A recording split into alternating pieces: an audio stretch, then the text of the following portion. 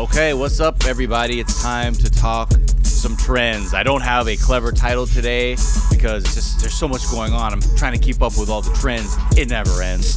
And I'm joined by today's co-host. Who's that? Who's that over there? Who's that? What up? Oh. What up? Scam Goddess. Oh, hey.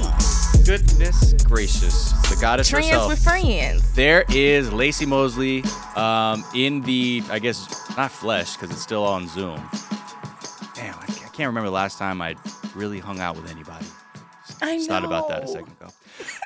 Anyway, let's Hold talk. your hand up to the Zoom I know, glass. just like through I'm going to smudge my camera lens on the computer. Let's talk about what is trending.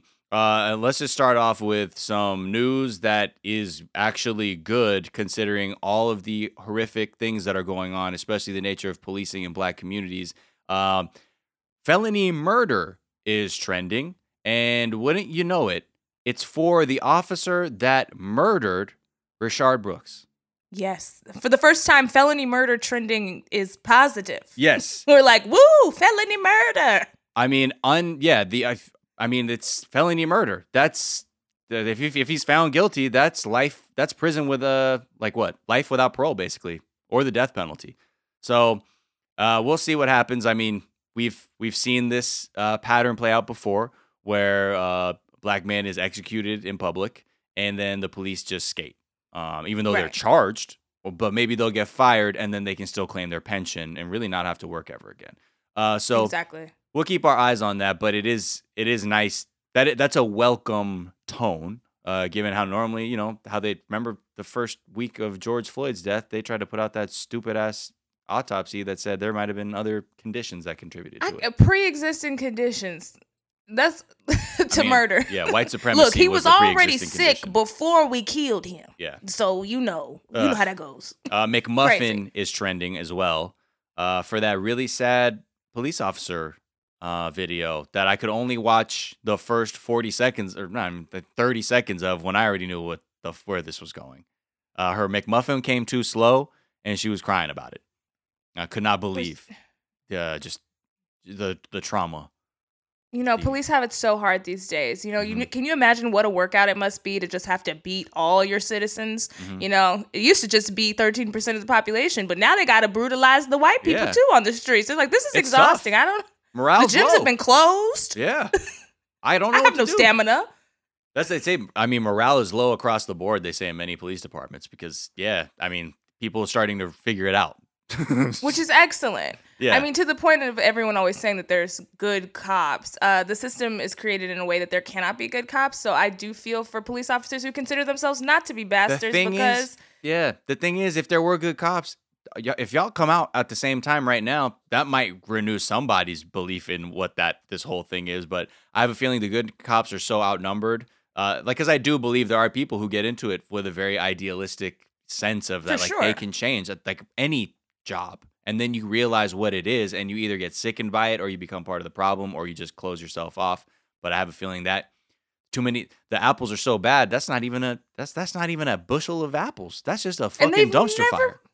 They've never been willing to do it. That's why we don't believe in good cops, because we're like, y'all could have arrested 4 people and we would actually 7, because Breonna Taylor's killers are still walking free. And that is so fucking weird to me. Please, guys, do not give up on Breonna Taylor's killers. But y'all could have arrested 7 people and maybe the city wouldn't burn down and you wouldn't have had to work overtime to beat on your citizens. But instead, you're protecting this guard. They ended up arresting over 10,000 people in the course of people being so upset about it. Yeah, it's we'll see, man. We have to keep going. That's the thing. I think that's what's different now is there is so much that can be done right now, and the appetite for justice just cannot be satisfied right now because we're looking for justice. Next up, Pete Hunziker. He's on Below Deck, favorite Bravo reality show of mine and super producer Anna Hosnier. Come to find out, this man, this is a trope that we've been seeing. You'll love to see it. Man loses job because of racist social media posts. This dude, he's just some clown on the Below Deck show. And, I don't know why. Again, some people really don't know what time it is. Or some people think that maybe being more racist will help you look brave. Or somehow people will remember that. I don't know. I don't know what the point is, but he got caught out there. What did he say? I don't even know. Like I was looking on a couple ads to click like what it was, and it just said racist post, and then like 51 Minds, the production company, is like, yeah, he has been terminated. And now I know like the people who are working in post on that show are like trying to scrub him out of it. Yeah, I think this is the time, guys. If you're not going to care about your fellow human beings or about racism, then you at least need to uninstall all your social media apps. Like, don't lose your job over this. Over this. Or do. You could just be quiet. Or do, actually. You know what? Speak up, because we would love for you to be fired. I think it is a fuck around and find out policy for all racists. You know what I mean? Find out. Try it. See how far you can go. We want to know. Oh, man. They're out here trying. And then finally, earthquake 3.6 is trending because there was a 3.6 magnitude earthquake up in the Bay Area, I think in San Jose. So because the tectonic plates refuse to read the room. We keep telling them we're busy, and they're like, we're busy too, girls. We're shifting. What's your feeling on earthquakes, being a Texan who's relocated to California? So obviously earthquakes weren't the thing that we had to deal with. We had to deal with tornadoes. Right. And one of my favorite things about a tornado, my favorite gifts of a tornado is when because you had to do tornado drills and you had to get down, cover your head, and face like a locker or go into like a room with no windows. You had to face a locker. Oh, because that way you knew nothing was coming at your face from the locker side. Yes. Okay. Yeah, and then you'd be bent down on all fours with your hands on top of the back of your head, covering your head for protection. Like you're having an interaction with the police. Right, much like that. Yeah, they're just like, do what you do when they start beating you. Yeah, do that. Mm-hmm. And there's a meme where there's like a tornado drawing and it's spinning through like a bunch of kids who are assuming the position, and it's like, LOL, what y'all doing? It's like it doesn't actually protect you. Okay. And I'ma still get y'all. That was like, but it makes us feel good. Yeah, like in one of those early South Park episodes where there was like lava, and they're like duck and cover if the volcano comes, and then like the lava just burnt just came through everybody, and everyone was a skeleton, but they were ducked and covered. They're like. Right. It was like this was always just for our own peace of mind, not actually just save us. So I kind of feel the same helplessness living in Los Angeles because on my birthday, last July 4th, there was really bad earthquake to the point where the walls were moving. I said, bitch, this is how I'm going to die on my birthday. Right. This is a lot. Not like this, though. Right. So I think there have been earthquakes during the protests. One that I didn't even feel because, everything was so loud and so chaotic. But yeah, it's crazy that our planet is still revolting while we're in the middle of race revolts and a pandemic. Yeah. And every other thing. Omni crisis. The thing, it's funny because me being from California and also like visiting my other family in Japan, I'm going between two places where earthquakes are constantly happening.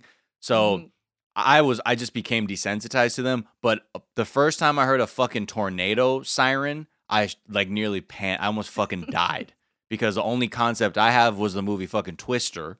And then so I was dating somebody whose family lived in Missouri, and I went to go meet their family for like the holidays.